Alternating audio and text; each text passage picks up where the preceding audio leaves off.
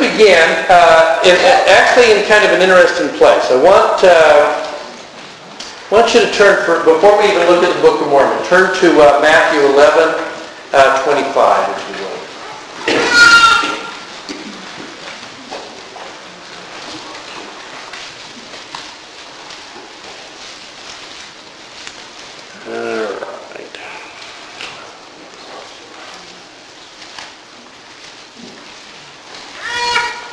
Okay, now, it's kind of interesting here, if you look at the run-up to Matthew 11:25, the Savior is talking about, in fact, I'm going to, 26.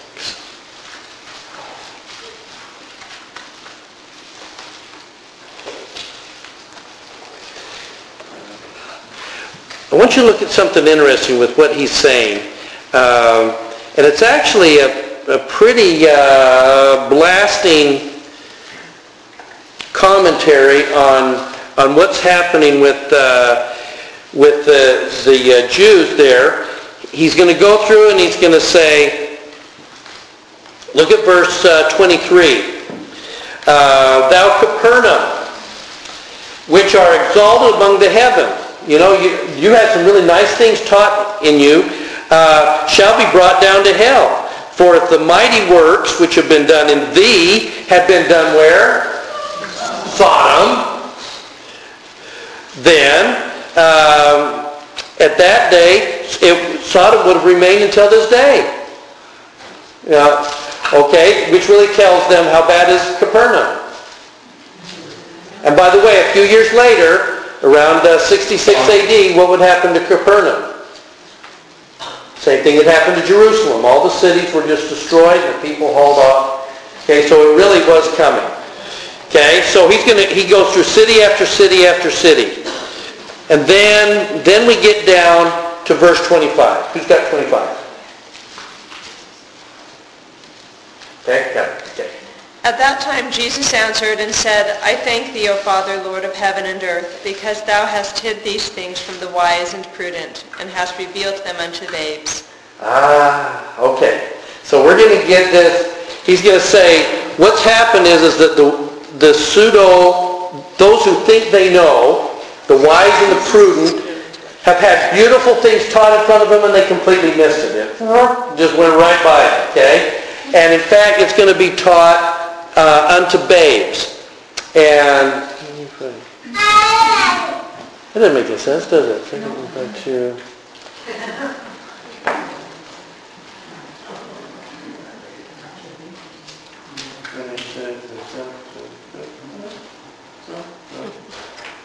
That look better? I think that's true.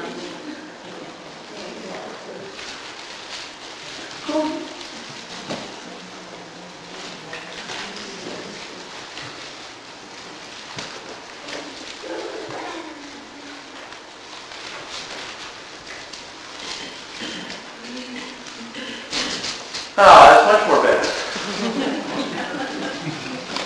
Okay, so on that tack then, let's take a look at 3 Nephi 26.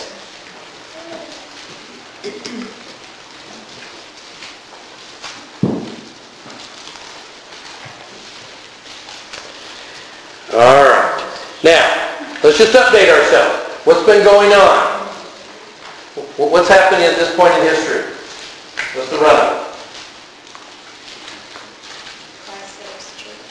Christ is setting up his church. Remember, he's been there. Then he sets it all up. And we went through all the miracles of the blessing of the kids and the healings and all that kind of stuff. Okay. Then he goes. Then he comes back and they're teaching. And then we're going to get this fascinating moment. And I want you to look at verse 13. Therefore, I would that ye should behold that the Lord truly did teach the people for the space of 3 days. By the way, we're about to find out that he really taught most of the people for 2 days. The third day will be spent training the disciples. And we're about to get into that one. So it's really 2 days, multitude, the third day with getting the disciples ready to be the leaders. So there was a big leadership conference on the third day. Okay? Space of 3 days, he'd show himself unto them oft, did break bread off, bless it, and gave it unto them. Now look at 14. And it came to pass that he did teach and minister unto who? Children. Now he kind of did did he really kind of teach the children? The first kind of experience that we had with the kids, what did he do with the kids? He blessed them. He blessed them. This is different. He's going to teach the children of the multitude, of whom hath been spoken, and did what? Loose their tongues. Think about Matthew 11. These things are being taught to babes. Okay? Now, children of the multitude, let's see. Yeah, he did loose their tongues, and what happens here? They did teach who? Their fathers. Okay, so you get the sequence? There they are. The Savior teaches the kids, and the kids teach their adults. Then, and they did speak unto their fathers great and marvelous things, even greater than he had revealed unto the people, and he loosed their tongues so that they could utter. Okay? Now, jump down to 16. And it came to pass that on the morrow, second day. On the morrow, this is on the third day, you're right. On the morrow, the next day, the third day, the Savior will actually be with the disciples. On the morrow, the multitude gathered themselves together, and look at what happens. They both saw and heard what? The children. Even babes did open their mouths and utter marvelous things, which things they did utter were forbidden that there should any man write them. Now, here's my question. In the economy of the Lord, in the way that he does things, there's nothing ever coincidental or haphazard. It's very, very specific. To teach a lesson to the people at the time, and then those are going to have it recorded to teach a lesson to the people hundreds of years, thousands of years later. Okay? So, here's my question. Why is he doing this? Wouldn't it make, he's training the disciples to be able to teach, and they're going to do it very well. 3 of them are going to hang around for a long time. What is the deal about teaching the kids and loosening their tongues so that they will then teach their elders? Well, those children are the ones who are going to have children. Those are the ones who are going to be creating the generations that he's talked about, that up until the 4th generation, they're going to be righteous. Well, okay. If it starts with the parent, everything kind of gets diluted as it goes through one person processing it. So if he can go to the next most recent source who's going to be passing that on, the better. Okay, so part of this is training these that are going to grow up, and then they're going to have kids, and it helps extend that 4 generations out that we're about to get in righteousness. What else? How about this? They didn't have tape recorders back in those days. Yeah. Kids are unbiased, and what he told them, they're going to repeat without any preconceived notions. It's going to be just what he said to them. Okay, so there's going to be an oral history, even if it's not written, oral history with these kids. I like that. Yeah. Even more basic than that, I feel like he's really trying to establish a foundation of righteousness. So that it will be perpetuated. Very good. Okay. Well, it says loose their tongues. Is that meaning he gave them the ability to speak? Yes. And if they didn't have the veil completely over their minds yet, they were able to say... Who knows what they said? That's true. And remember, too, that remember we were talking about how he established a temple in front of the temple of Bountiful? That he creates a living temple with himself at the middle, and then right next to him, these children would be like the holy place. He's the holy of holy, the kids are the holy place, so like the next holy to him. And then the adults are kind of on the outside looking in going, wow. Okay, so who knows what they said. In fact, it's forbidden to write down what they said. It was so great. Okay? I saw someone had, yeah. Perhaps an object lesson in humility for the parent. Okay, now you're going where you need to go. Because remember, on one level, there's a literal, here's what, and all of these things you just mentioned are true. All of these reasons about a history and preparing the next generations. That's really, really nice, except it means nothing to us. Unless you see the object lesson and the pattern about what it is that he's doing and how this applies to your life this afternoon. Okay? So run with that. So what's he doing in terms of the object lesson? You got it. You're there. Well, the children are teaching the parent. Right. And it's just the inverse of the way that parents are thinking. That they're in charge and trying to teach the children. And here today you're showing them you need to pay attention. To who? To the children and to the Spirit. And? Babes. Pay attention to the babes. You will be taught by babes. Okay? Yeah. I would think they're so pure. Yeah. Comes out of their mouth is so pure. Okay. They are. Yeah. Unless we become as little children, we cannot inherit the kingdom. Okay, now, go. That's why I said stay with it. You guys are getting it. Because again, the idea is pull from this the pattern. We are to become like little children, and what are we going to need to do? Humble ourselves, become like little children, and do what? Teach. In other words, there is a sense in which we become babes, right? Yeah. We need to become more submissive to the Lord, and a child is totally submissive to the parents who tell them to do something to do it. And we need to become like that. When Heavenly Father tells us to do something, we need to be humble, listen, and do it. Okay, yeah.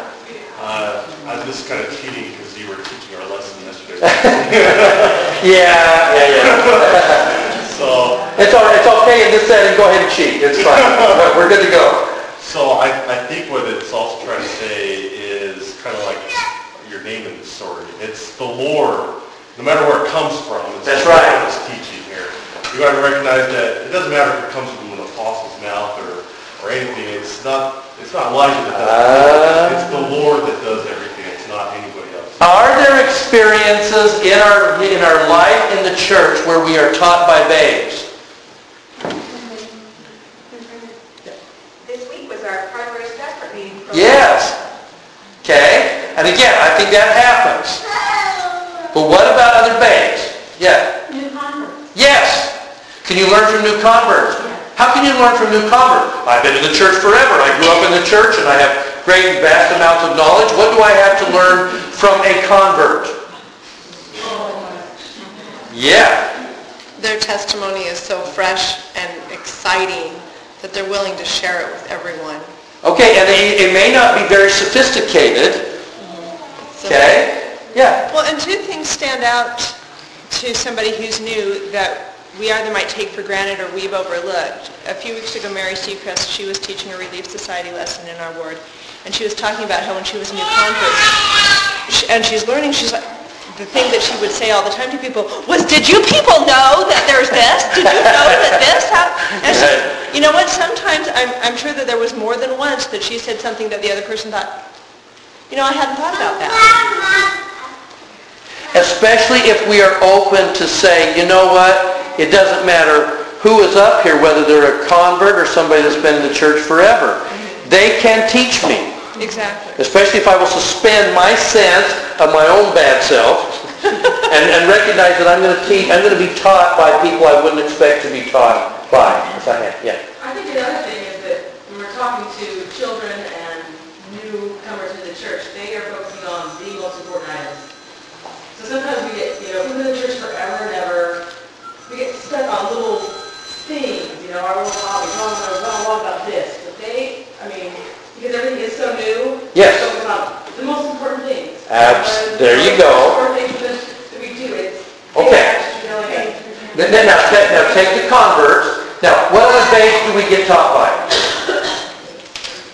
The actual ones. Definitely our children, other babes. So, yeah. Well, we live in Utah, and we're babes because there are tons of people who've been in church forever. Yes, yes. And they're everywhere, and so we're just little people who don't have every experience. Maybe you're younger, maybe you don't know as much. but you may be bathed. Have you ever been taught by a bishop who's a babe?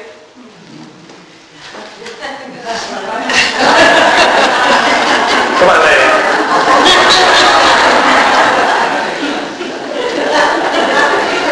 Now, I was having this conversation with my bishop. We were talking about the fact that, because I was dealing with a thorny issue in my practice, and in terms of what a bishop should know and when a bishop needs to act, and it had to do with some sexual abuse stuff. Okay? And I said, and isn't it fascinating that in this church, most other churches, if you're going to have a pastor or a senior minister, they're going to have a degree. Oftentimes they're going to have maybe a master's degree in counseling, or even if a master's degree in theology, there's a lot of classes in marriage counseling, and they have a certain amount of base of knowledge. What do we do in this church? We're going to take a guy who's a farmer, we're going to lay our hands upon his head and make him a bishop, and this afternoon he's doing marriage counseling. Okay? Which on its surface should never work. This is nutty. My bishop's a CPA. How is he in terms of how to tell you how to take care of your kids? Does it work? Yeah. It doesn't always work as well as we would like, and sometimes there are hits and misses, but by and large, it is a latter-day miracle that we take people who are babes in terms of knowledge and understanding, and we ordain them as bishops, and they walk in, and by the power of the Spirit, they pull it off. And they're amazed at the stuff's coming out of their mouth, and their wife is going, really? Yeah? We had that experience when my husband and I first got married. We had just both graduated from BYU, and we moved to St. Louis, a small town outside of St. Louis, Missouri. And right when we moved there, they called this bishop, and we were very I was just, we'd grown up in the church, very strong communities, we both were. Yeah. And this bishop that they called, first, his last name was Coffee. Yeah, Bishop Coffee, that's good. But he was a very humble man. He did not have, I think he probably maybe had a high school education. And at first it was very hard for us because we were both so used to the way things were supposed to be done. Yep. And he turned out to be the best bishop we've ever had, still to this day. Because he just taught in a different way, in a very humble way. Or what happens if you have a ward full of people that maybe have advanced degrees and they're a little bit more sophisticated, and they do call farmer, and he don't talk just right and everything, he's going to get up and do his thing and everything, and it's like, oh my God, we got a country bumpkin for a bishop. Or a country bumpkin for gospel doctrine teacher. Really? And I can't learn anything from bumpkin.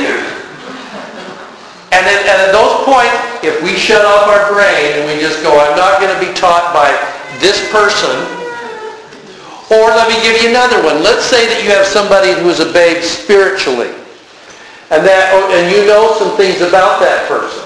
You know some things that they have been through in their life, and you know the mistakes that they have made. And now they're going to step up and teach Relief Society. Are you going to turn it off because you're considering the source and they're just a babe in terms of their, I know the things that they've done? They may have learned from their mistakes. Yeah, well, they have. But part of that process is, so who's under the greater condemnation if we're going to be the ones on our high horse going, I'm only going to be taught by people with great sophistication and perfect lives? Okay? Yeah. You have to remember, they didn't ask for the job. No. Yeah. No. Only a dummy would say, oh, please make me a bishop. I would really like to be a New Relief Society president. That sounds like that. Another thing is, I stopped calling primary. I've never been in primary. I've been in nursing 4 times, never primary. And I thought, oh my gosh, they're going to kill me. They're going to just murder me. And this year's my first lesson. And I learned things from these children. They're 7-year-old. I don't even like 7-year-olds.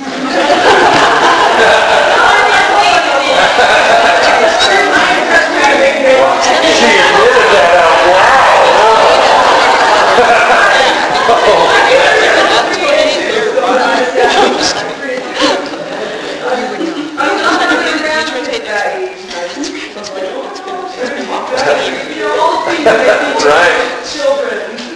Okay, let me take it one step farther here.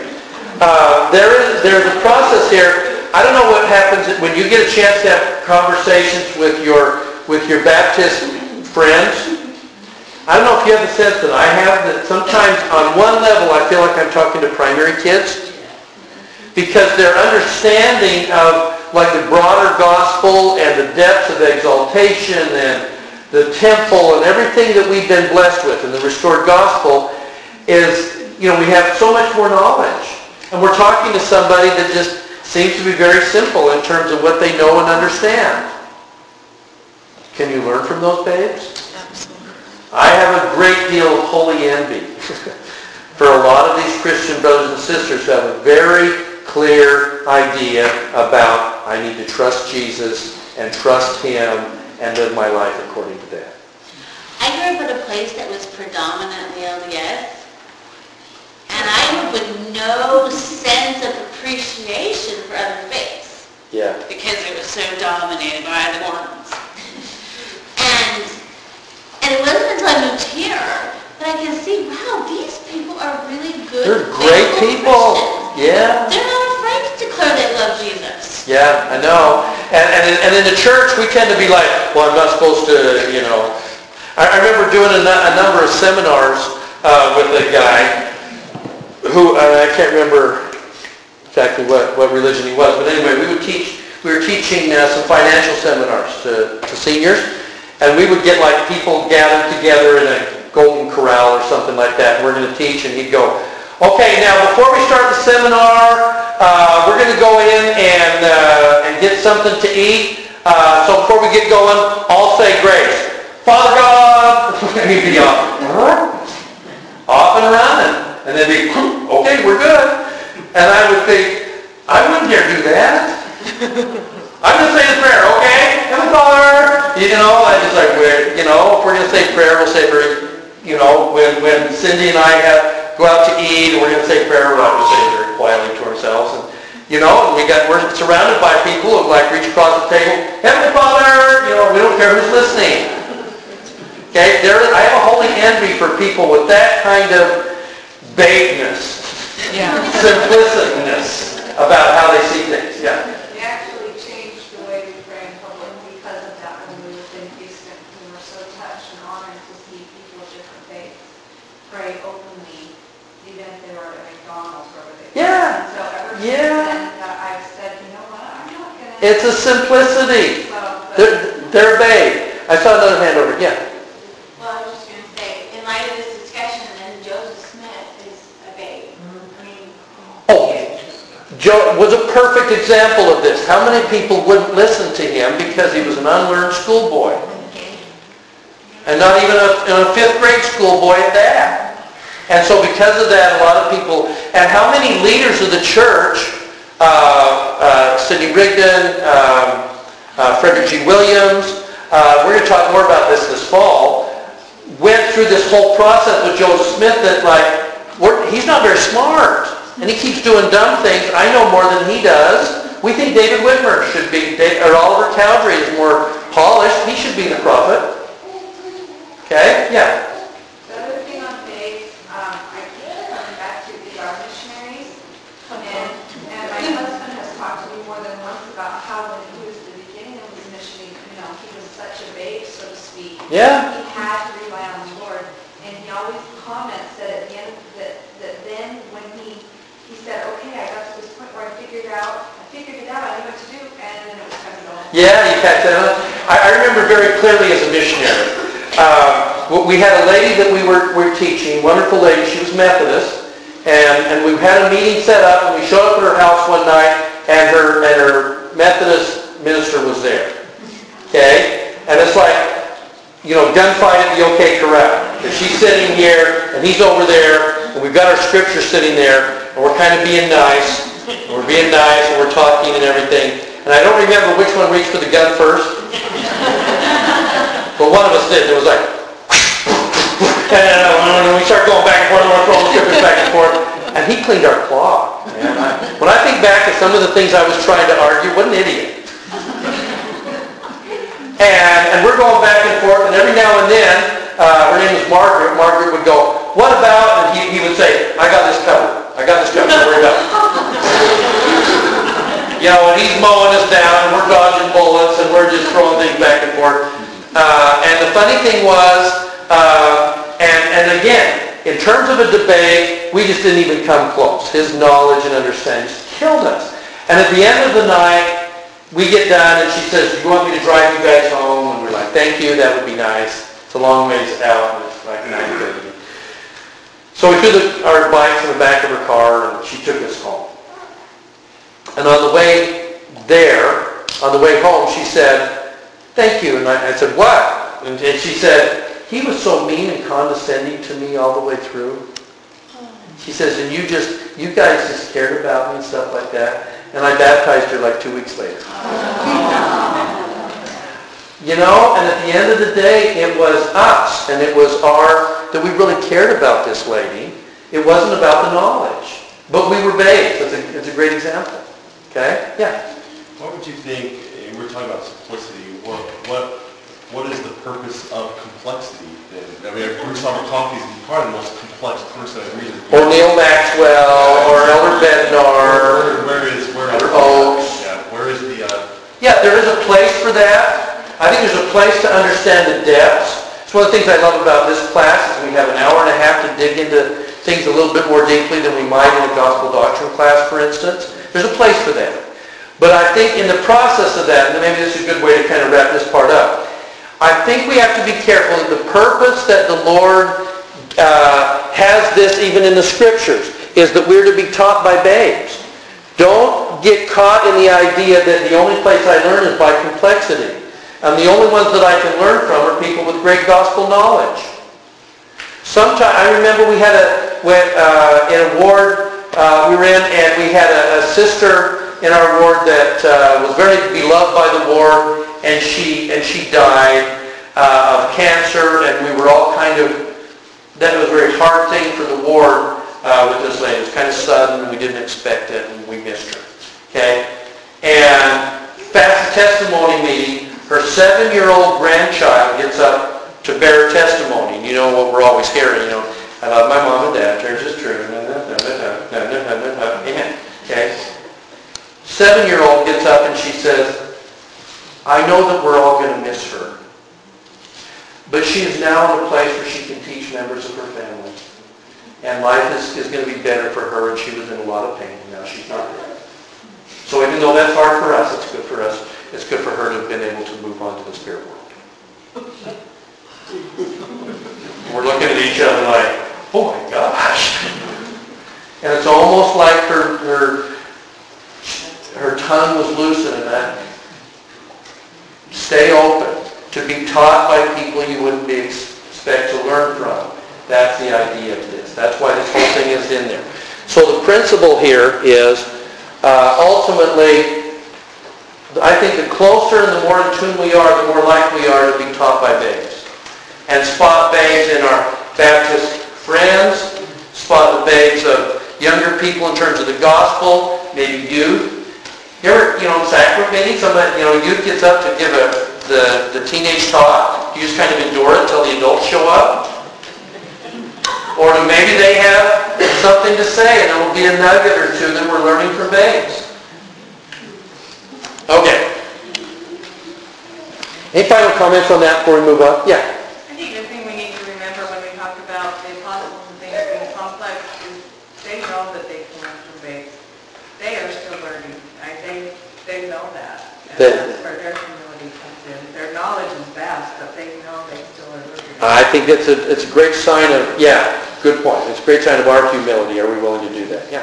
I think one of the most profound lessons I was taught was by a 5-year-old grandson of mine, who he and his brother were playing in the garage with his mom and to see what they were doing, and there was a dead cockroach.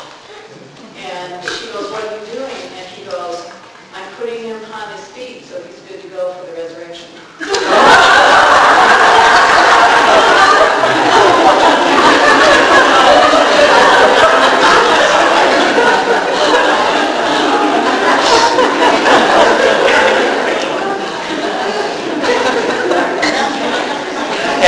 And you're thinking, do I really want the cockroach? Really? No, I'm thinking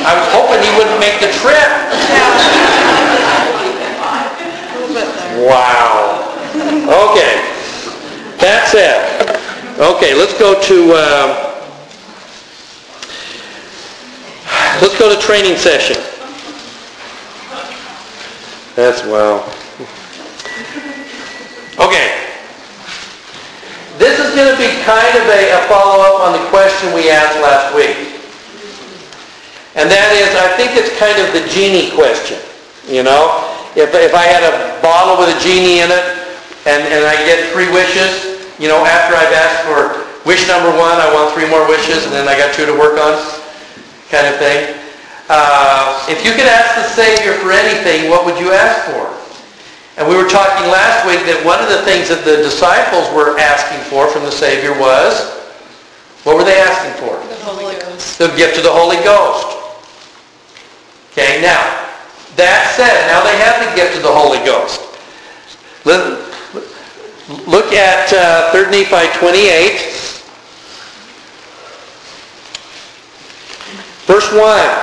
And it came to pass that when Jesus had said these words, he spake unto the disciples one by one, saying unto them, what? What is it you desire of me? Ooh. Think about that one. What if that's you sitting there? And he says, okay, you got the gift of the Holy Ghost. Now, before I go, what is it you desire of me? Now, before you answer that question, I want you to hop over for just a second over to Alma 29. Alma 29, we know, is the "Oh, that I were an angel" speech from Alma, right? By the way, let's keep in mind, we said it before, just a reminder, Alma's going to say, "Oh, that I were an angel." What angel did Alma want to be? His angel. His angel. The angel that had spoke to him. The angel that had converted him. The angel that had shaken the earth. The angel that had created started him on the road to repentance. Alma wanted to be his angel. Right? Now, look at verse 4. Because he goes through, "Oh, that I were an angel, and man, I wish I could do all these things and speak with the voice of thunder to the earth, and I wish I could do all these kind of things." And then we get to verse 4. Who's got verse 4? Yeah, okay. I ought not to harrow up in my desires. Okay, in other words, I have these desires, I shouldn't get caught up in this. We're talking, the Nephite disciples are going to sorrow in just a second that they had this desire thing. So he said, I shouldn't get harrowed up in this. Okay? The firm decree of a just God, for I know that he granteth unto men according to their desire. Oh, you hear it? The Lord will grant unto you what?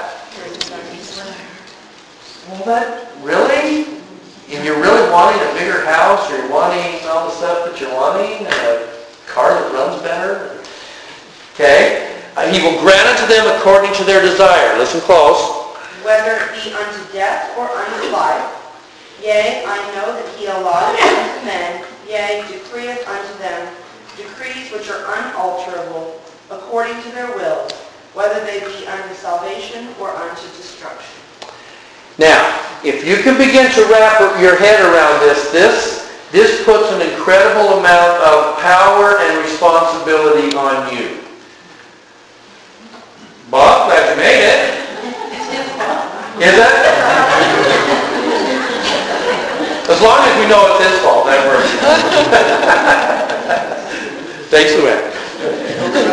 We did save your seat right down in here in front, and we'll get started just a second. This is all sneaking in the back. Okay, that's funny. Glad you made it. Okay, so he says, I know that he granteth unto men according to their desire. I know that he allotteth unto men And yea, he decrees with, how does he put it? Unalterable decree, let's see. Decrees are, yeah, that's right. Decreeth unto them decrees which are unalterable according to their... Oh. Say that differently. Put that in different words. What did he just say? He gives us what we want, good or bad. We become what we desire, what we go to. There we go. Yeah, in other words, he's going to, you really want that? Okay. You know, think about, you know, teenage kids, you really want freedom? Okay. Run with it. See how that goes. You really don't want any restrictions on you? Have fun with it. See what happens, because there are consequences attached to that. Yeah.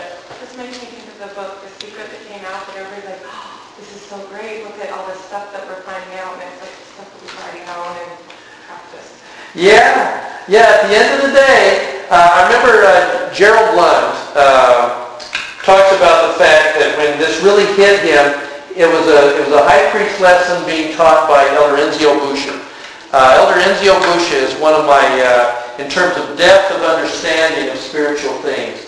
He's now a emeritus member, but if you ever get a chance to read things by Elder Busha, he was just incredible depth of stuff. And he went after this scripture, and he wanted to say, you need to really come to grips with the fact that the Lord will give you ultimately what you want. If you want sin, He'll give you sin. If you want eternal life, He'll give you eternal life. It's up to you. He will grant unto men their desires. Was that you? That would be you. Yes. Okay. But the thing about it is, what's paradoxical about this is that we desire these things, but so often we say, oh, when something comes to help us strengthen to get to that point, well, why me? Why do I have to go through this? Yeah. And we expect to go from where we are to grant the granted instead of going through. I want what I want. I just don't want to always have to go through what I have to go through to get what I want. And so a lot of times people think they desire things. That's why this becomes so important. We think we desire things, but it turns out we really don't. Okay? That's why ultimately I believe that men and women get what you really, really want, you will get. But you sometimes have to look at your behaviors to say, but what I really wanted was maybe something different. Tim? C.S. Lewis, in a book called The Great Divorce. Yeah. He wrote something, and I can't remember the exact words, but it's something like, you can either do my will, or I will give you your will. Yes, he did. I love that quote. And really basically that, and so that's why it is when we get, and I know that I plugged this a little bit here, Joseph F. Smith's quote that our happiness depends on the education of our desires. Our desires have to be educated. They have to be grown, because what you want is not really what you want. What you should want. And ultimately I'll give you what you desire. Yeah. Well, then how do you explain people like in Africa whose desires and wants are just the very basic to keep life going? Food and clean water. There's a good question. Are they, and she said, what about the people in Africa that, because their fund of knowledge is so small, and all they really desire is like a better piece of fruit, or something a little bit better. Are they getting their desires?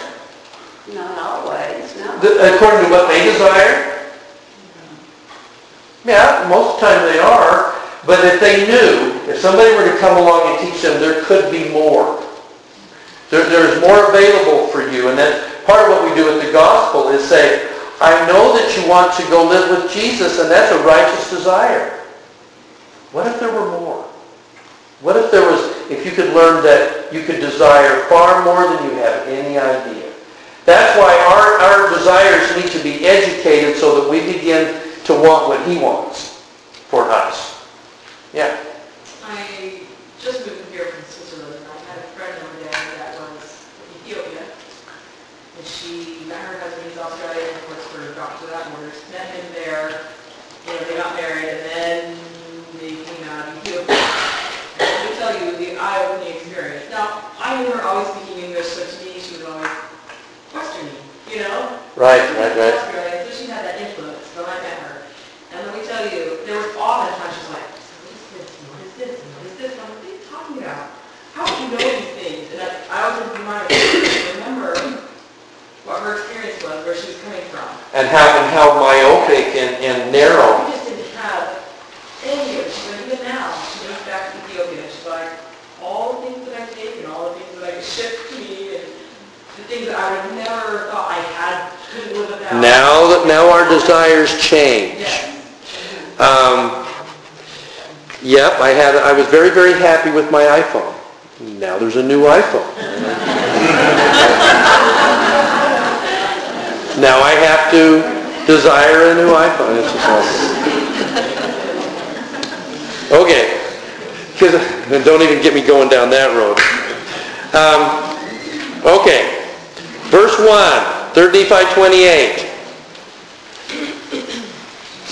What is it you desire of me after I'm gone to the Father? What do you want? What do you desire? And verse 2, and they all spake, save it were three, saying, we desire what? You know, when we lived to a ripe old age, and how he chose 72, I have no idea. When you get to be 72, you're going to die and do what?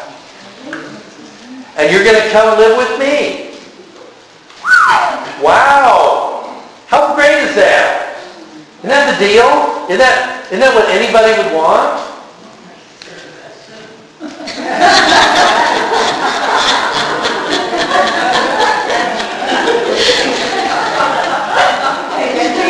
You're thinking that if you're 71, that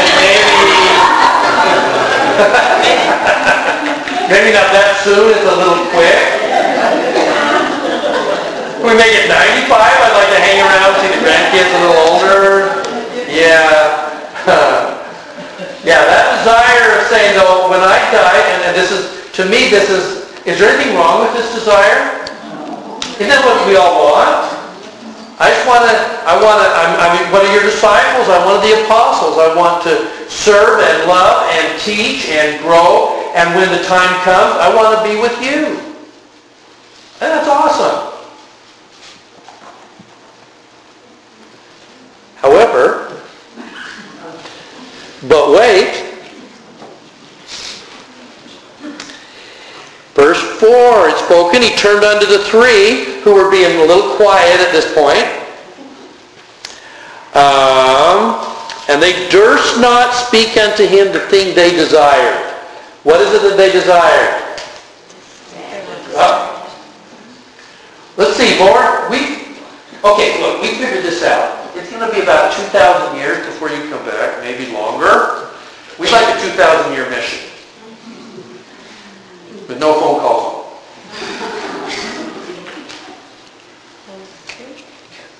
Now, that's what they're wanting. Let me ask you, why would they sorrow in their hearts, verse 5, for they durst not speak unto the thing that they desired?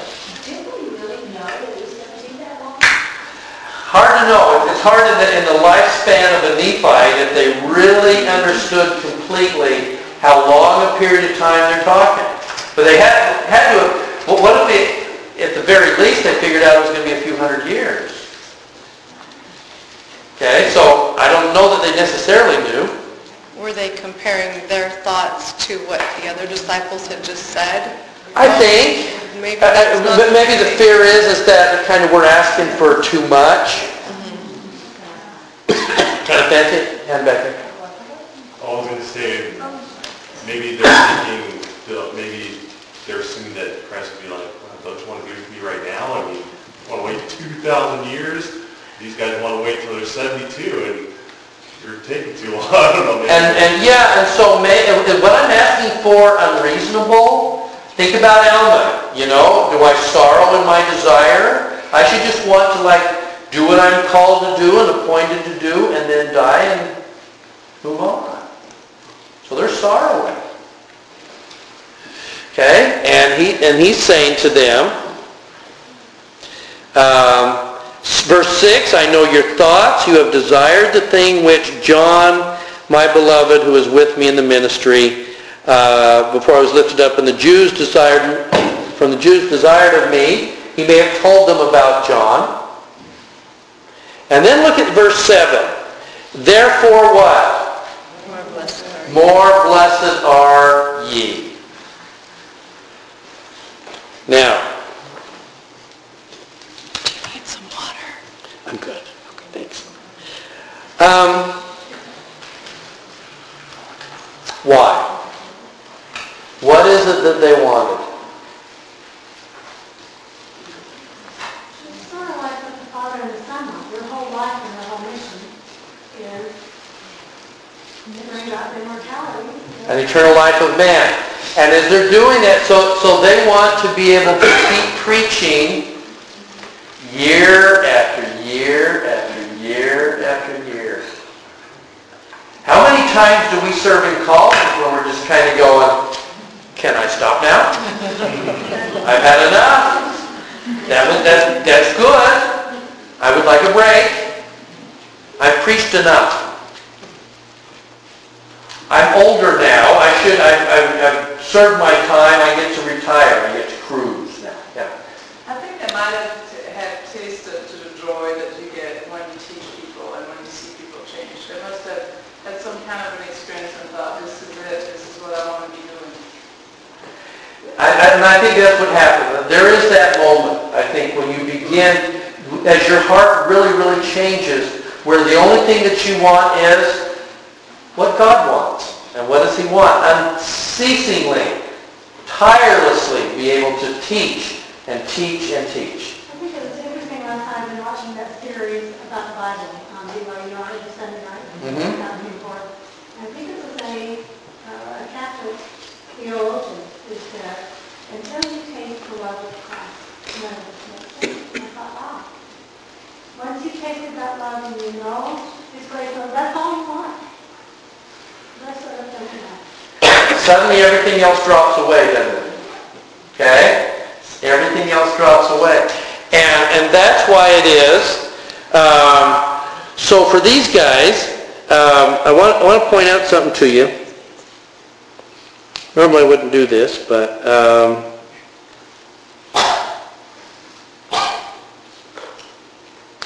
because there's a lot of mythology that goes around these guys. We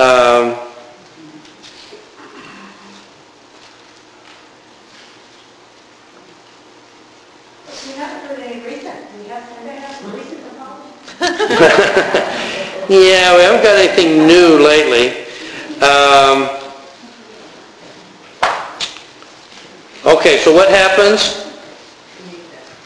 Okay, verse 12.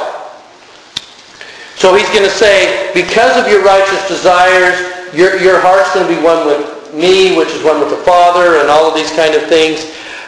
Verse 12, it came to pass that when Jesus had spoken these words, and here, there's a point here, I don't understand this. It's another one of those things, I look at it, I don't know what I'm looking at, and I can't find anything from anybody who knows what the difference was here. Jesus had spoken these words. He touched every one of them with his finger. Except for the three. Yeah, I wish I could have explained it. I only know of one other instance in all of Scripture where the Lord, as a resurrected, or not resurrected, but reached out and touched something with his finger. Yeah, Brother Jared. And he turned those into seer stones. Not just glowing stones, seer stones. We're going to talk about that in a couple of weeks here. Okay? It's the only other case that I know. And it's interesting, in this case, those that he touched will live to 72. The others, what happens to these three? They are what? Taken up into heaven. Oh, isn't that wild? And behold, the heavens were open, and they were caught up into heaven and saw and heard unspeakable things, and it was forbidden for them to utter. Piece of speculation, Franklin D. Richards, apostle, talked about the fact that he believed that they were now being translated and also transfigured, and that when they were caught up to heaven, they were really being caught up to the city of Enoch and being taught there and everything and trained, and then they returned to the heaven, returned to earth to do their thing. That's kind of cool. I don't know. Yeah. I have a question, and maybe it's a dumb question, but... In here? Well, listen to the ones I ask. I guess I have a hard time understanding the really big difference between what they're going to be doing on the earth as opposed to what the other 9 are going to be doing when they go to heaven. I mean, because it says in here, they'll have the fullness of joy, and they'll know Father, and they won't experience the sorrow of the earth while they're here. And they'll see all the workings that Heavenly Father is doing on the earth, and they're going to be teaching. And I guess I don't really know how that's a lot different than... Okay, do you want to phone a friend, or do you want to ask me out? I guess that they're here, and it's long, and, I don't know. What's the difference, guys? But what I think of is that, the work that they're doing is essentially the same. They're ministering to our Heavenly Father's children. Right. But the 3 that are staying, they need those protections. Yeah. And that's why they need to be treated differently. Okay, but here we go. Why was this even needed? That's why I say I always kind of transcend this stuff. How come the Lord would even do this? Why is there necessity for John, for the 3 Nephites? Because he's going to bring up disciples that will live and die, and prophets, and they'll live and die and do their thing. Why is he going to need John, and why does he need these 3? I just keep thinking about, I don't just keep thinking, I think about the people that are, in the Amazoness tribe that nobody had ever seen before. Right. And all of these other people out there that don't have the gospel in where they are. Okay. They're being prepared. Could be prepared by these guys. Okay, yeah. Yeah, that's what I was thinking. Does that make sense to you? Does it have anything to do with the law of witnesses? In other words, that there would be a witness, and there are 4 of them now that we know of. It could be more, but there are at least 4 that are walking the earth who will be able to witness to everything. And what are they going to witness to? The Lord extended promises. The Lord fulfills His promises. I make covenants. I keep them. Therefore, you can have faith in me as a being who makes promises and keeps them. And I need witnesses to do that. And you can't do anything in the temple without running right up against the law of witnesses. Yeah? I also think that that third host of heaven that has been working against us for not hundreds of years, thousands of years, they're going to be pretty good at what they do. They know what our weaknesses are. We've got 4 guys out there who have been through it? Who are for the Lord, who are out there strengthening the church and building it up and going against those influences. Well, and listen to what they've been through, They ministered in 18. They baptized as many as received the Holy Ghost. 19. They're cast into prison. The prisons could not hold them. They were rent in twain. Listen to this one. They were cast down into the earth, but did smite the earth, insomuch the power was delivered, and therefore they could not dig pits sufficiently to hold them. What did they try and do? To bury them. Are we talking about the 12 or just The the 3? 3. Oh, I thought all 12 of them. No, well, and it may have happened in some of the others. But specifically, Mormon's going, look at what these guys have done. They were put in prison. They were buried in the earth. Thrice, they were thrown into a furnace and received no harm. 22, twice they were in a den of wild beasts and they did play with them. 23, they just kept doing all these things. They even raised some guy from the dead. And then ultimately he says, and maybe it's back to the law of witnesses, and I know that they did these things. Why? Because I've seen them. And they have ministered to me. And they've talked to me. How far down the road is that? 400 years later. I have talked to them and they've ministered unto me. You imagine that fireside? Oh my gosh, we're going to 3 Nephites here. You're going to find out some great stuff. Yeah. Is it also to keep the priesthood on the earth? From when the Savior was here? There's another good reason, not just witnesses, but priesthood witnesses. Okay? I think we're going to find that there had to be a connecting link. Okay? Yeah. I think that it shows how much the Lord loves the earth and cares about the earth because he was unwilling to completely surrender it to the power of sin. Yeah, and I will put people where they need to be to take care of that. Okay? I think it comes back to the power of agency. And we all, well, in mortality, have that gift of agency. So there's probably a better chance with having those three Nephites on the earth for things to Yeah. So let's pull this in here, and then we're about 20 minutes on the last point here. I just want, again, so what's the takeaway here? What do we learn about us from these guys? And it's fun to speculate. What are they doing? Where are they? Was it one of them that talked to them at the signing of the Declaration of Independence? And, was it one of them that were pushing the hand carts and saying, you guys saw 17 miracles. Somebody fed that lady with stuff out of the cave, and the cave was gone. So was that one of them? Could have been. I don't know. It's fun to speculate. Okay, what does that mean to me today? I think Mormon said it when he said God grants it to men according to their desire. Yeah.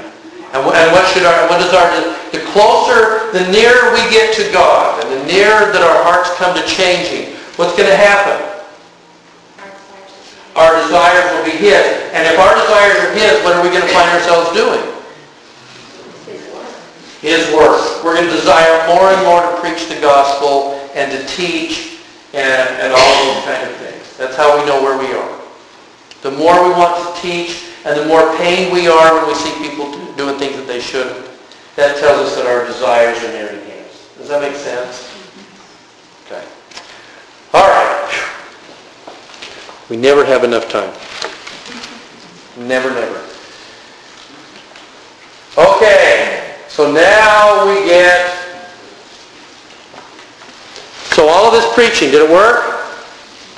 How many years do we get of good stuff?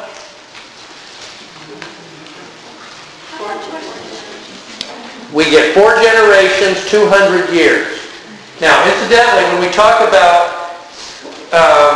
by the way, anybody in here ever covenanted to do everything you can to establish Zion?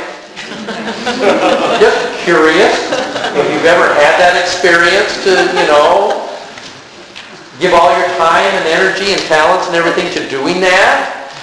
Wouldn't it be kind of nice to know what Zion looks like and what you're trying to do? Okay? And think about every prophet that's ever walked the earth. What did they want? As their desires were nearing God's. What are they after?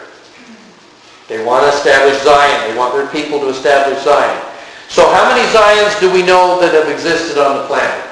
How many success stories have there been? Enoch, Melchizedek,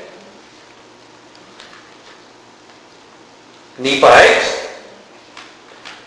How do we do in Missouri? Yeah, it didn't work so hot in Missouri, and we'll go in again probably around March of next year. We're going to be going through everything, all the reasons for that. Okay? You think of any others? Anti-Nephi-Lehi come pretty darn close, don't they? It isn't called Zion, but it sure looks like Zion to me. In fact, and ultimately they say, you know what? We're tired of you guys. We're heading north. And they go up into the north country. I'll bet you that was Zion, even though it's not described as such. Okay? All right. So we're going to get a chance to take a look at this and let's see. Verse 2. And it came to pass in the 36th year the people were all converted to the Lord upon the face of the land. Lamanites and Nephites, there's no, what? Contentions and disputations. And every man does an interesting thing. Deals justly. Now there's a key here for Zion, and of course it's one that jumps out at me. Hop over for just a second to D&C 11:12. When we're talking about establishing Zion, D&C 11:12. Who's got it? Got it? And now verily, verily, I say unto thee, put your trust in that Spirit which leadeth to do good. Okay, now listen, when you put your trust in the Spirit, the Lord's going to tell, I think this is Oliver Cowdery.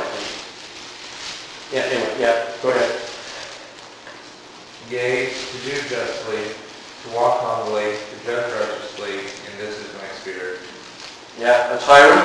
Okay. So here are these elements, and by the way, and we won't take time to go, but when we went through Alma 41, this was the doctrine of restoration, that certain things are going to be restored to you, and one of them is the ability to deal justly. And one of the things, the hallmark of a Zion society, if you go back here to 4th Nephi, there were no contentions and disputations, and every man to deal justly one with another. What does that mean, to deal justly? To deal with justice. Yeah. Totally honest. Yeah. With integrity, fairness. They love the other as much as themselves. Yeah. Yeah. Well, verse 3 gives us that. They had all things in common among them. Therefore, there were not rich and poor, bond and free, but they were made free and partakers of the heavenly gift. Now, I got looking at this, and suddenly I realized there's a beautiful little couplet that Mormon threw in here that I thought was just kind of fun here. And it kind of looks like this. When I broke that down, they had all things common among them, therefore they were not rich and poor. There's a distinguishing mark, right? Are we the 1 or are we the 99? You're the 54% or the 49%. Okay? They were not rich and poor, bond and free. Some were slaves, some were not. But then he says an interesting thing happened to these people who were dealing justly with each other. But they were what? Made free. Everybody becomes free. How did that happen? Because instead of being rich and poor, you are what? And how are you made equal? You are equally what? Partakers of the heavenly gift. He is given equally to anybody who will the heavenly gift. I'm going to fill you with power of the Holy Ghost to make you free. Free to be what? To desire everything that he wants. I then take that will and I hand it to him and I say, I just want to be what you want me to be. Yeah. So I'm wondering if the temple is an example of the Zion community. I've thought about that. Can you imagine if instead of, I might have mentioned this, can you imagine if instead of kind of standardizing the temple clothes, if we said, you know what, you can wear whatever you want to wear. It just needs to be like a robe and an apron and stuff like that. Okay, we're giving you some directions. But you can come up with your own. In fact, let anybody sell them, or you can hand make them. What would the temple look like? How fast would it be before some people were going to have like, aprons with like pearls inlaid in them? And I understand yours is a simple cloth, but hey, this is silk, man. In other words, I have to somehow find a way in this place to distinguish myself from everybody else. We have that tendency to do that, don't we? Yeah. You think about the homecoming month. Oh. So popular in Texas. It's just every year it gets bigger and bigger and bigger. And that's kind of what came to mind. Oh my gosh. Do they do homecoming months in Florida? Okay. I haven't seen it outside of Texas. Oh, baby. If you're going to homemaking, are you going to wear a little flower? Oh no, you need a monster hunker. That is so, you need a truck and a handcart to carry this thing around, man. It's like this honking thing and you got to wear it around all Friday, I'm going to homecoming.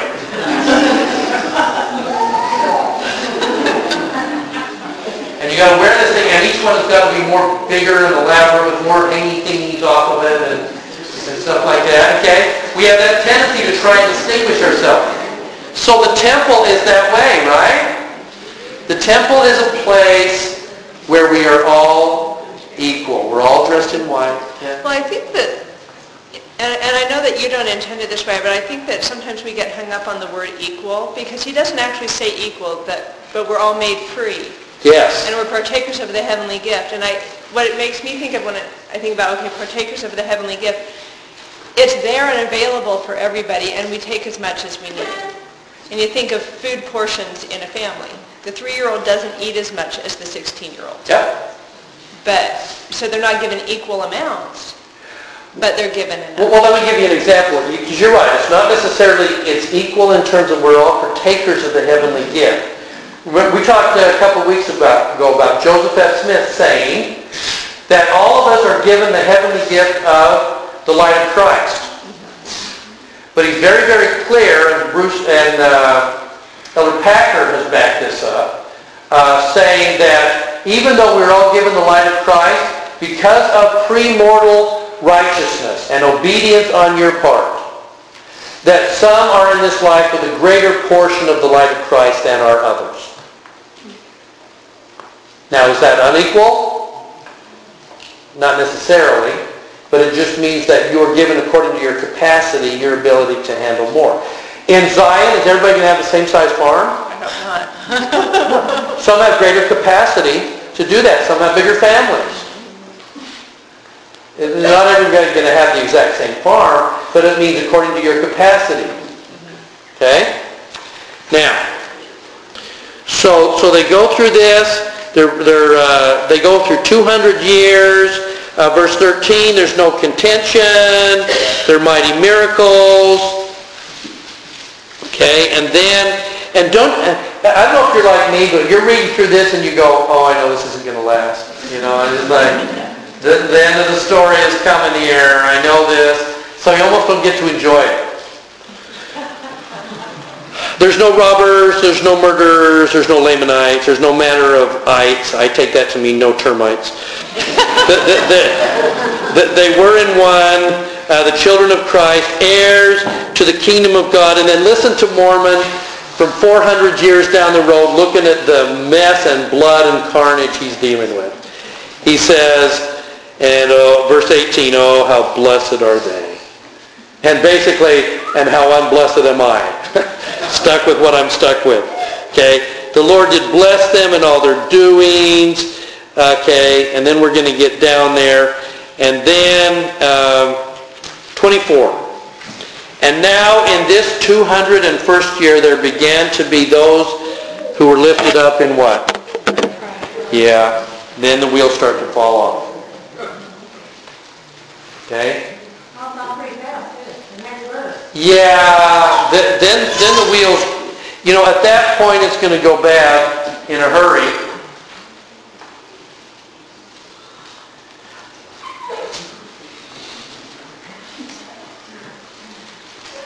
Yeah, let's do this. Can somebody hop over? We got about 5 minutes. Somebody hop over to section 105. Because it is funny, the Zion experiment of Missouri is really a good backdrop to read against this, because here was a case where Joseph tried hard to set up Zion, and they just couldn't pull it off. They just couldn't do it.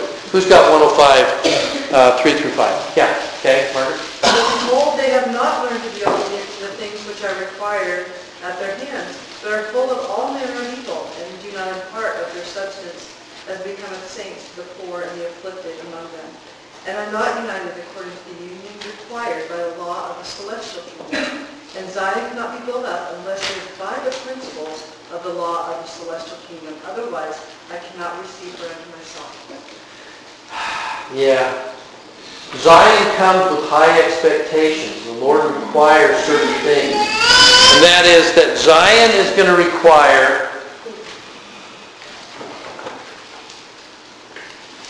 Zion has 3 distinguishing marks to it. And I want you to think about your life and your family and your ward and your quorum and your class. And all. Here's what we're trying to accomplish.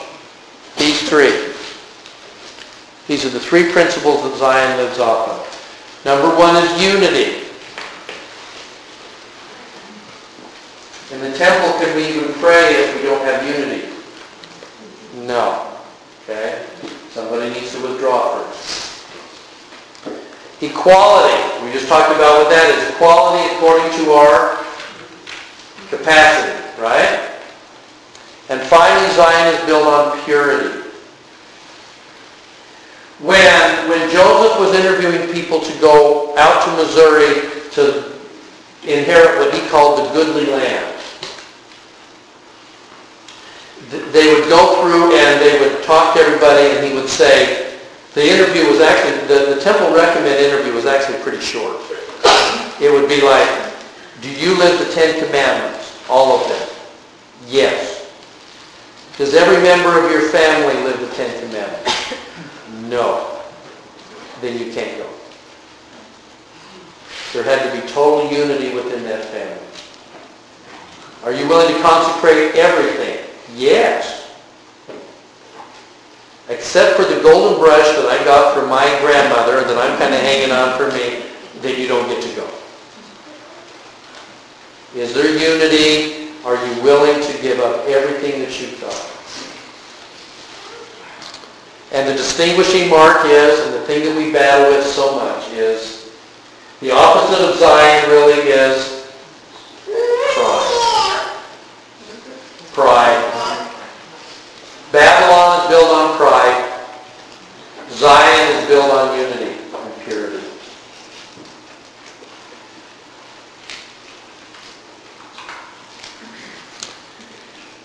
Let me just finish with this.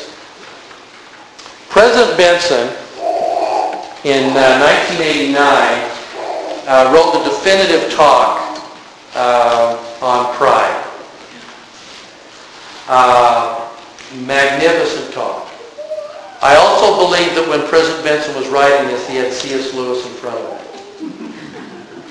There have been a number of people that have done studies, and you can see all of the parallels. He's pulling heavily from C.S. Lewis on some of these points, and then adding more gospel principles on top of that. Okay? But part of what he says is this. My dear brethren and sisters, we must prepare to do what? Redeem Zion. It must be redeemed. Who's Zion? We are. So what are we doing when we're redeeming? Bringing it back. We're bringing it back from us. Redeeming it in our own hearts. Redeeming it in the people that we teach. Redeeming it in our families. Zion must be redeemed.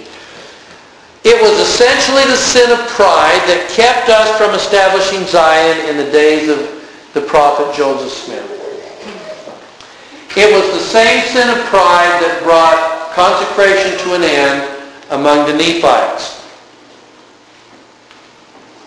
Pride is the great stumbling block to Zion. I repeat, pride is the great stumbling block to Zion.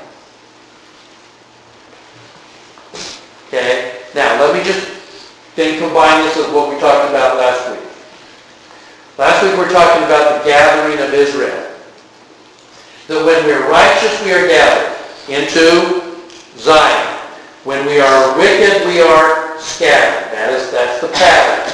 The Lord scatters the wicked, whether it's Babylon or Babel or wherever, Jerusalem. He gathers the righteous into Zion. Okay?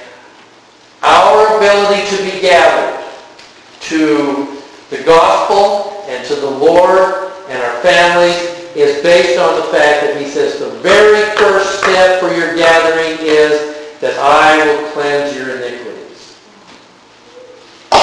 In other words, the gathering for you and with Zion begins when you do what? Repent. Just repent. Clean up your life. Begin to merge your desires with his. That's your first step in being gathered. And then when you are gathered, go gather your brethren and sister. Go get them too. I bury my testimony that this is our work. increasingly we're going to see as the world becomes more wicked, we're going to watch this church begin to be separated out and to become unique. And it will be a city based on a hill. Tonight's Halloween. Time Magazine just listed the 10 favorite costumes for Halloween. You see what was number 5 on the list? Dressing up as? Missionaries. Yeah. Mormon missionaries. Make sure you have a white shirt, a tie, a little black badge, and a bicycle.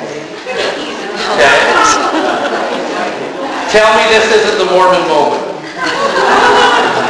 Tell me we're not out in front being going like, wow, they're iconic. They're an icon. Okay? Yeah. There also, go on CNN today, and there's an article about Mitt Romney, a woman wrote, and it's very interesting about, it's completely based on his faith and his service in the church. His experience, as a lay leader and as a stake president. Kind of cool. So, anyway, I buried my testimony. This is what the Lord intends for us. Have a wonderful week. And I leave that with you in Jesus' name. Amen. And I think we had a closing prayer by... Oh, there we go. Okay.